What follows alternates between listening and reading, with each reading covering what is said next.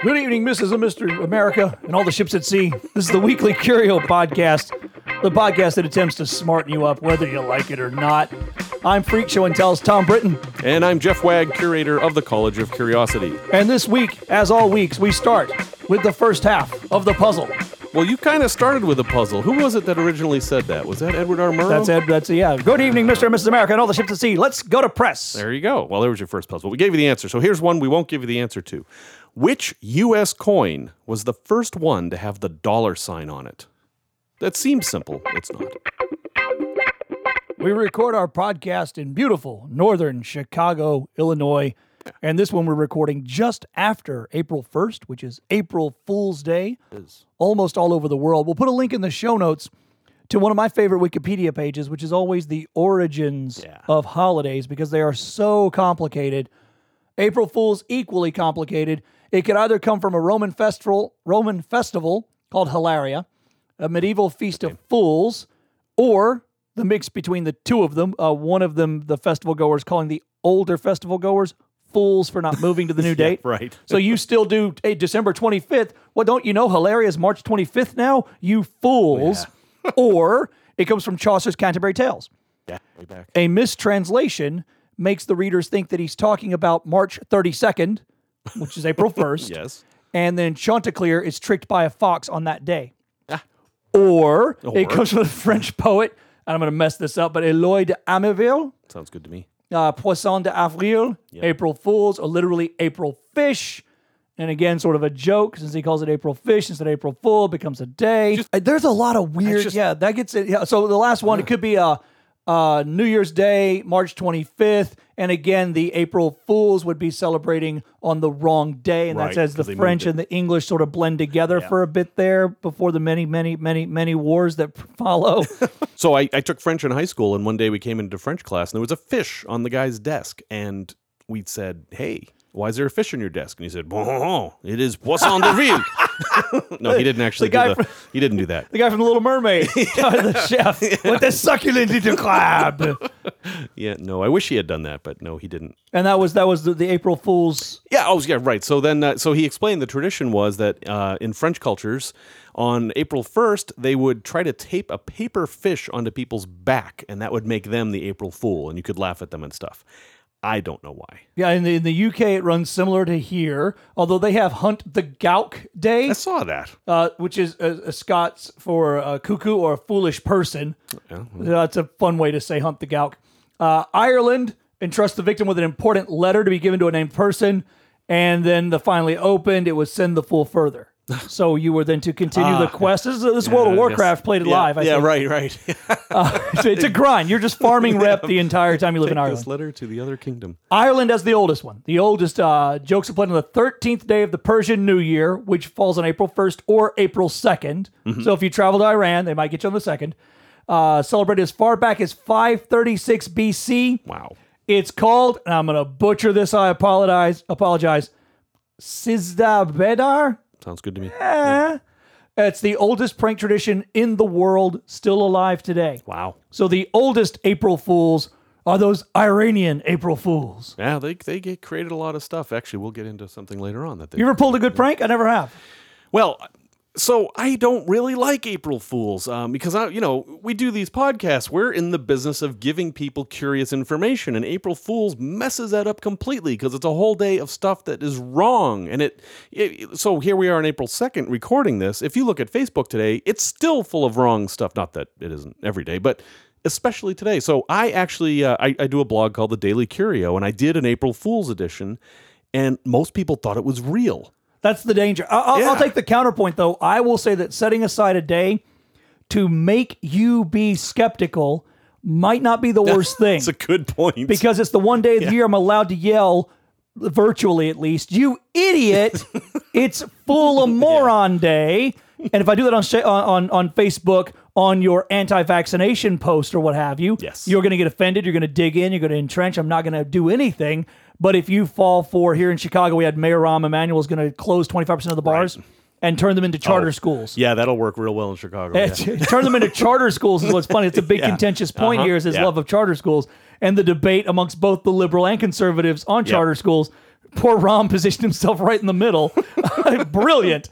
And so that's how I sniffed it out. I'm like, wait a minute. Hang on a second. Yep. This doesn't sound right at all.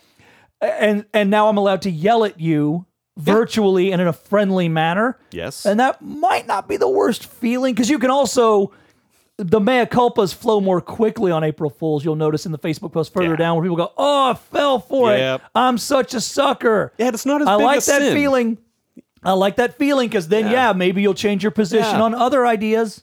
Well, somebody said, and I don't remember who, some skeptic person said, this is, to everybody else who's not a skeptic, April 1st is what it feels like every day of the year to us, because we see all this stuff and we're like, no, that's not true. No, it's not true. And, everyone believes it on every other day. April Fool's is the only day that skeptics can actually share that experience with other people. We should do events, April Fools, walk a mile in our shoes. That's right. That's not a bad idea. Now we bring you a shorter topic of discussion, the cutting edge of science as they publish these papers, and oftentimes they then have to publish the retraction. Yes. It is the challenge of being a science fan. This is a PopSci article, a lot of them from PopSci this week, popsci.com. Self-healing muscles grown in a lab and implanted in mice. Yes. That back half of the headline's the important part. We've been growing, me and my buddies. Yeah, we just grow them in the fridge. The editorial, the royal we, my people and I, have been growing. As how sports fans think. We won the championships. Yeah, we won. We've solved the riddles of the universe. It's the same idea. We have been growing muscles in a lab. Self-healing is a new thing. That's the big and deal. then applying them to any kind of living, particularly mice. That's where we like to go first, is with the mouse. Yep, there's a lot of reasons for that. Mice are good. They're a good human analog, and we know their genome really well. This is, according to Duke researcher Nanand Bursak, quote, it's the first time engineered muscle has been created that contracts as strongly as native neonatal skeletal muscle. And that is a big deal. And what they did that was different is they've grown the muscle before, but this time they left spaces for stem cells to grow in, and that's where the healing comes from. Stem cells are what allows the muscle that's damaged to rebuild itself. And to progress beyond neonatal strength. Right. It doesn't do me any good to give you neonatal muscle into your leg as a damaged 23-year-old man. Yeah, muscle only grows if you exercise it, and when you exercise it, you're causing little tiny rips and tears. Now, that's normal, that's good, and when that grows, it gets stronger and bigger, and that's how you turn from a weak baby into a strong man, or woman, as the case may be. And now we're doing that in a lab. I mean, that's amazing. Day by day, if you want to, if you go, we'll put the link in the show notes, but you can see they have a video on the website of the vasculature in action, which particularly if you have more biology training than I found it fascinating as an amateur. I can only imagine those of you listening with some actual training in these sciences. It's just amazing stuff. What's amazing is how they detected it too. This isn't something, this is tiny stuff. They couldn't really observe it. So what they did was they changed the genome of the mouse a little bit so that every time a muscle twitched, it would give off light. And they were able to set up a camera and capture just the light and determine how often the muscles twitched, which, activated. And just by the amount of light that was given off, they could tell, hey, this is like the real deal here. We're growing the real stuff now. So I was in the museum in Connecticut, the Air Museum, which is at the airport. It's your typical giant air museum. It's not terribly organized. There's just stuff everywhere. Every airport should have an air museum. I think so, too. That is brilliant, and you often will, well, not often, but occasionally end up with 5 hours to kill in a boring building. You're wondering, you can do that in Hartford. If you have a few hours in Hartford, Connecticut, and you don't know what to do, I don't know that you can't really walk there, but it's a very short cab ride. And if you've got a few hours, head over to the Air Museum. It is... it's huge, relatively speaking, to small museums. They have lots of aircraft. And I was walking around there, and I saw this thing. It looked like it was a case, a giant case with all kinds of knobs and switches and a joystick. And it looked like a dashboard from a plane that had been taken out of a plane and put into a big suitcase. And then I saw it was attached to a wire. And if you follow the wire, it leads to a helicopter. But the helicopter is strange. There's no place to sit. This is actually probably the first working drone aircraft that the military had come up with. And it was a naval vessel. This is what's strange. Yeah, didn't the Navy have the first Air Force, though? I thought before there was an Air Force, the Navy was the ones making airships. Yes, because of dirigibles, you go from a boat to a flying boat to a plane. So, well, they already got the flying boat, give them the plane. Then it gets spun off. That's right. This is what happened with Laverne and Shirley, by the way. Same idea. That's right. And, it made sense. I mean, obviously, there are naval flyers. Aircraft carrier pilots aren't in the Air Force. They're in the Navy. And that's kind of the situation with this thing. This lived on destroyers. It was a portable system designed to be flown off of destroyers, where obviously there is not a runway on a destroyer. This is a smaller naval vessel. And there would just be a little platform that the helicopter would sit on. And then they would fly it off the ship, and it could go, a mile or two away from the ship, and it would drop torpedoes and depth charges on submarines. And this is the 50s until the late 60s. I've got a photo here from 1969, and it does look like something out of the James Bond of that era. It totally does. It's a very cool, hip-looking sucker. It's for a little tiny helicopter, it could pick up 2 full-size torpedoes. I mean, it's a lot of weight, and it had the advantage of having no pilots. And it turns out that almost every one of these things, which is called what is the official name here? The Gyrodyne QH50-. You can Google that. Every one of them, almost everyone, was destroyed, but with no loss of life of the Americans. I can't speak to the effectiveness of the submarine. There may not have been. Well, this was in response to how vicious the wolf pack of the Germans was. The Ice Dragon program, the wolf pack program, the underwater warfare of that particular era, particularly the Germans, was so effective. Absolutely. We were desperate. We only beat the wolf packs by making ships really fast. We're like, oh, they're out there killing our ships. Make more ships. It's an arms race. It was like rabbits are eaten by everything, but they reproduce so quickly they're there. That's how we treated ships. So this thing, now if you think about this, you're in a destroyer and there's a submarine out there. But, oh, damn, it's 100 yards off the starboard bow. You got to, send the ship out, turn around, try to cross over the top of the thing. But if you have this helicopter, suddenly you're in this 1 or 2 mile wide circle, and you can kill anything in that circle. I mean, this was a major advance. And it was a major advance until the guided missile. Right. And now you have a guided missile is debatably a drone. Yeah. Depending on it's just a matter of how guided it is. Right. Defines it as a drone. How actively you can adjust it in flight is the line. So once you have a guided missile, this was never a terribly effective program. It was always kind of in a beta stage, if you will. And we didn't have a war where we had submarine warfare going on while these things were active. We were just so desperate to have anything that we took beta, because if that warfare cranked up again, it was so debilitating to us, so damaging to us in its prime. Same reason we still stockpile for huge armies now in this country, at least. We have lots of tanks. We have nowhere to use them, but suddenly Khrushchev's going to wake up from the dead and reinstall an army, and we're going to have to go fight in trenches. It's a little bit more likely than it was last week. But Well, okay. The news is changing. But trench warfare is going to come back. Nations fighting nations. We're going to rack it. Yeah. You never know, and the great fear of any military leader is, better to need it and not have it. Yes, have it and not need it than need it and not have it. Absolutely. Is sort of their idea. Now they didn't call these things drones back then because they're not autonomous. There was a guy driving the thing. It couldn't fly by itself. It was on a tether. Honestly, it wasn't radio. It had radios, but it wasn't radio controlled. So it isn't exactly the same as the drones we have today that can fly for days. They just do it, and then they can send a signal, hey, I found what you're looking for. Should I kill it? It's a little different than that, but still a very cool thing. And they actually have one at the Air Museum in Hartford that you can go up and just see. I'm just hoping that Jeff Bezos from Amazon buys these and uses them to deliver my deodorant from Amazon.com. Let's do a little sidebar here. We're talking about April Fools, and when Amazon says that they're going to start delivering packages with drones, I'm thinking April Fools, because while it's technically possible, how practical is that really? You've got your dog on the porch, this drone comes by and it's going to leave you a package. Depending on your dog, that isn't a good scene. True. I think Bezos is working 5 to 10 years out. He said 5, he's being optimistic. Most people say 10. Now, in 10 years, what can change? We know that he knows that 85% of his packages ordered and delivered weigh less than X pounds. And they're 5, 6 pounds. Easily packaged, delivered by a drone. Easily within the weight limit of a drone.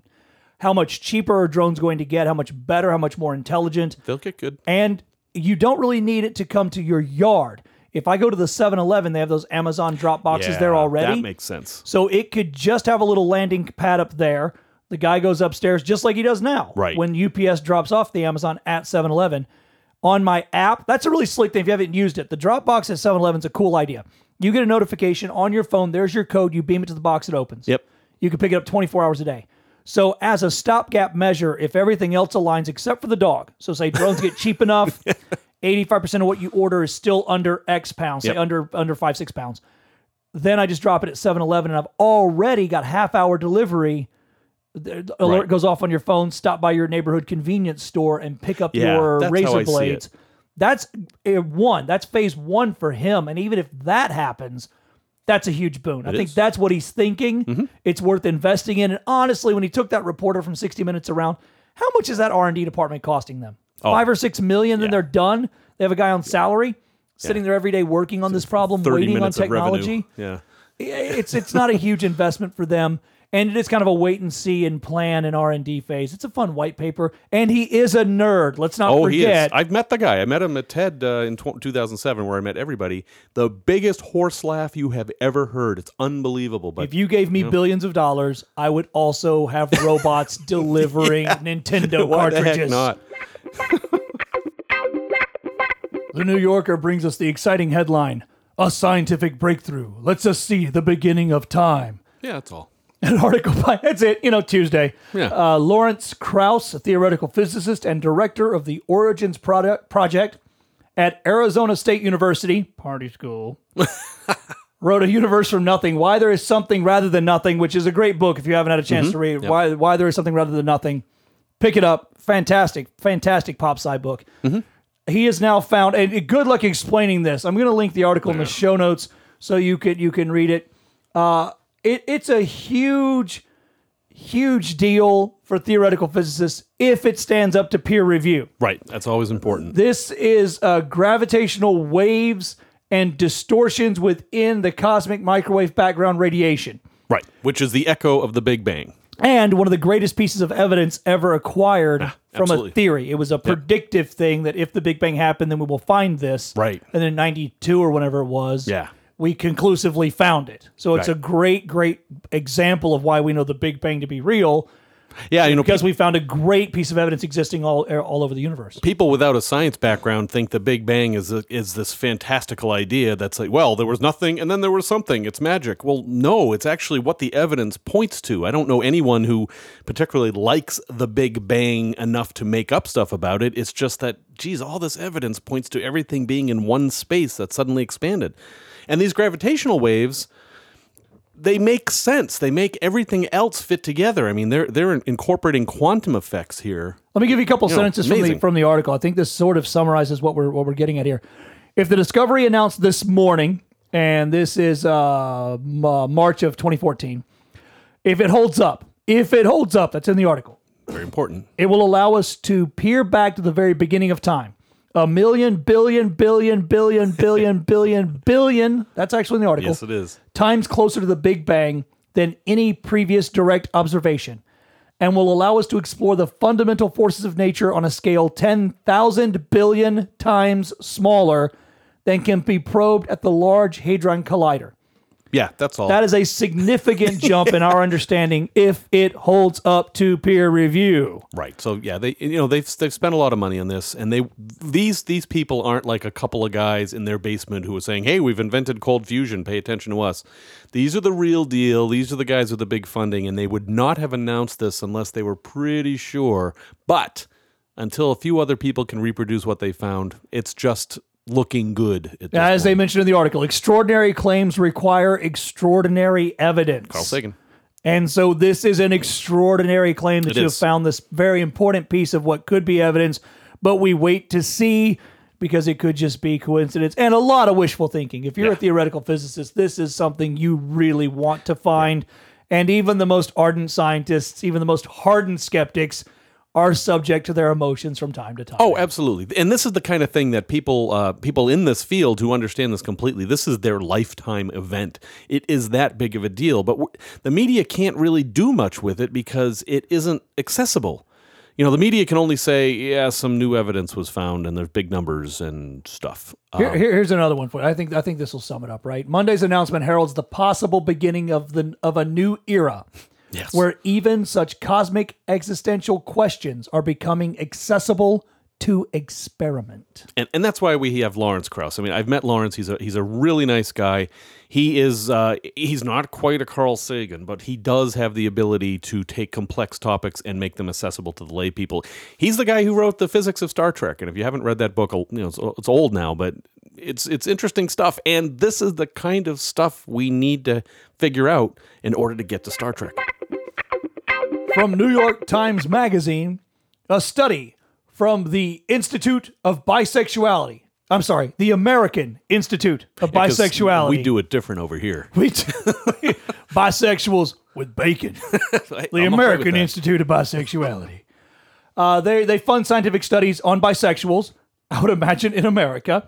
Makes sense. I'm quoting from the article, works to combat damaging beliefs about bisexual people, including that they are actually gay, not bi, or that they're just experimenting and going through a phase, or that they are unfaithful partners. I've heard all of these prejudices. Yeah, me too. Anytime you mention any sort of celebrities, bisexual or whatever, and going through a phase, and lesbian until graduation. Have to mention Dan Savage here, because he famously came out against bisexuality as a concept. He thought they were just gay people who were confused. And then reversed his position. He did. He now, because that was his experience. He identified as bisexual because he felt it was a sort of a stepping stone it was a nice way to come out to people before then coming out as full-on gay, as completely gay, as Kinsey scale 6 gay. Yeah. And his sexuality is a little more fluid than a Kinsey 6 on either side. Yeah. Because that was his experience, and that's the problem. We do that. Right. We do that. We map our experience to others. So when you say there are 2 genders and then Facebook lists 50, right, you're surprised. Wait, and they're just male and female? No, of course there isn't. In an infinitely complex human mind, bonobos are more complicated than that. Yeah. Why wouldn't we be? Yeah, everything's a continuum. Tim Minchin has a great song called The Fence. Google that right now. Turn off the podcast, go to Google, and Google Tim Minchin, The Fence. It's a song all about how we must make everything black and white. And nothing is black and white. And I'll tell you, you need to read the New York Times article. We'll link to this. The New York Times article, this survey found some fascinating things about sexuality. A few examples. I'm going to quote here. They experiment by having you watch porn. That's not a quote yet. So they have you watch porn, and they see if when men into the picture, do you have an inversion? Because that would test for homosexuality versus bisexuality and how much you have an aversion, et cetera, et cetera. Now, gay-identified men, on the other hand, may be ones who do not like when a lady joins in, and a bisexual may just be a gay person who's less lady-averse. So now we have a subtle shade of homosexuality, or it could be a third or tertiary sexual preference entirely. Yes. And this study tries to drill down, and it could be an individual by individual. It could be. So 2 bisexuals standing side by side have different sexual preferences. Yep. Bisexual 1 is a gay man who is just not lady-averse, so a fluid sexuality. Yep. Bisexual 2, a third from the 2 versions of hetero, gay, bisexual. A third variant there. So even a bisexual talking to a bisexual may be coming from completely different areas. Right. That's really cool. Also, a survey of 394 men and women found that there are almost as many men who identify as bisexual, queer, or unlabeled. So that was your choice that would put you into that category. After identifying as gay earlier in life, then there are men who first identified as bi, then gay. So going both ways, pardon the pun, but going in both directions, gay to bisexual, or in Dan Savage's bisexual to gay example. Yeah, that's that stereotype that we see in college is that women are bisexual in college or lesbian in college, and then they grow out of it. It's a stereotype. It does not describe everybody. Well, Lisa Diamond of the University of Utah originally assumed that women are just more sexually fluid than men. Thus, that's the reason that they would engage in bisexual behavior for fun and then stop it later in life.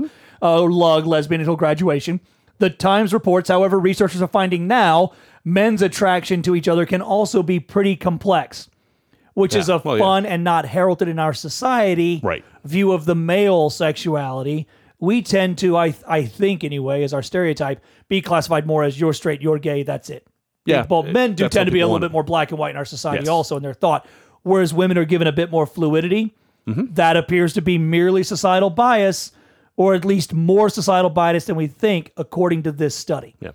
If you're at all interested in any sort of sexuality at all, you need to read this article. It's really well done. And then if you can get a hold of the actual papers, please Better. do and shoot them to us.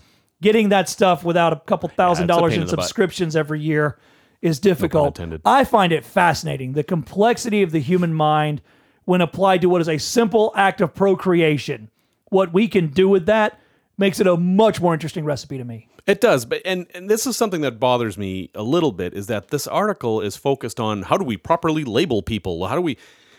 Well, that's science, though. Oh, That is our lot in and I life. don't have a problem with that. Put the bug in a drawer, put a pin on it, give it a that's right. Latin name. And I'm that's good our, with that. That's our downfall. That's how we communicate about things and how we can come up with new ideas. But in society, I don't care if somebody's gay or bi or queer or gender unknown or whatever. I don't care. Your label doesn't matter to me.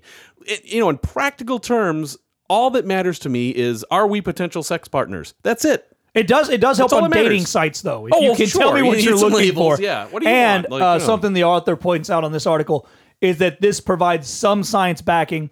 So when I'm arguing against the gay cures, I'm very now much not true, yeah. arguing from a moral perspective Right. of let a guy do what a guy wants to do with a guy, let a girl blah blah blah. I'm no longer arguing against just religiosity versus a humanist morality. Right. I'm now arguing, no, I'm sorry, studies have proven you wrong. This is nice that I have a study at least to hold in my hands and wave at them as they wave their holy book at me. It is one thing to say God prohibits this behavior, whatever. I know nothing of this God you speak of. If you say that, whatever. It is a completely different thing to say you're just confused and broken and we can fix you. That is dangerous, bad, and proven wrong. Our continuing semi-regular series, Wrong. Things about which we were inaccurate. You go first this week. Oh, okay. So I have personal experience with this, and half the people who are listening to this are going to call me a liar, and that's okay. But here's the deal. If you go south of the equator, toilets do not reverse direction due to the Coriolis I've heard effect. that in my entire life as just fact. And here's the story. I've been to the equator a few times. I was in Ecuador. Where the water Equator. doesn't move. If you go around the equator, it doesn't go either direction. That would be Just the logic, you can't right? flush the toilet. So when you go to the equator, they have parks that you can go to, and they do equator tricks. Now, the last time I was there was with a group of skeptic folks, and one of the guides heard us talking because we could see the stuff they had. They had these bowls of water with holes in them. It was basically a toilet on a stand.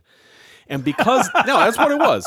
And because they heard The us, least popular attraction. yes, the toilet on a stand, and they would demonstrate this for people to demonstrate how, on one side of the equator, like a foot on one side of the equator, it would go one way, and a foot on the other, it would go the other way. But they heard us talking, and they changed their pattern. Instead, they said, if the Coriolis effect could affect smaller systems like a toilet, it would look like this.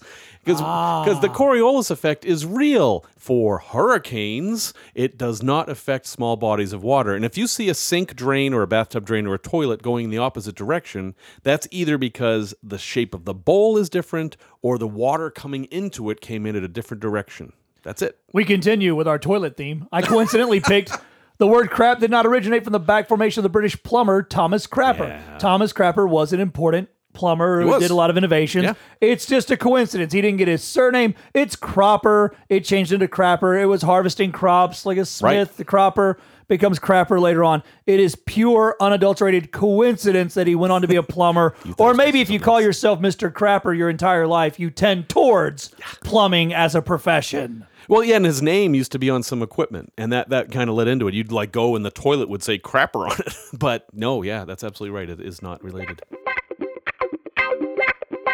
And if anyone asks, you can say you've been officially curioed, at least for the week. For this week. For this week. Thank you for spending time with us. Thank you for downloading. As always, please, please, please tell a friend. We're cresting upwards of 12, 13 listeners. A baker's dozen, I tell you. It's more than that. Incredible success.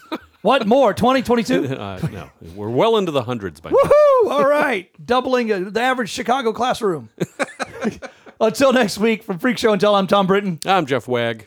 All that leaves now is the answer to this week's puzzle. So which U.S. coin was the first one to have the dollar sign on it? Well, you would be correct if you thought the dollar coin, but it wasn't until 2007 that they put the dollar sign on there, and it was only for the new Sacagawea dollars, not the ones from the early 2000s, the new ones and the president dollar coins, all of which have been discontinued.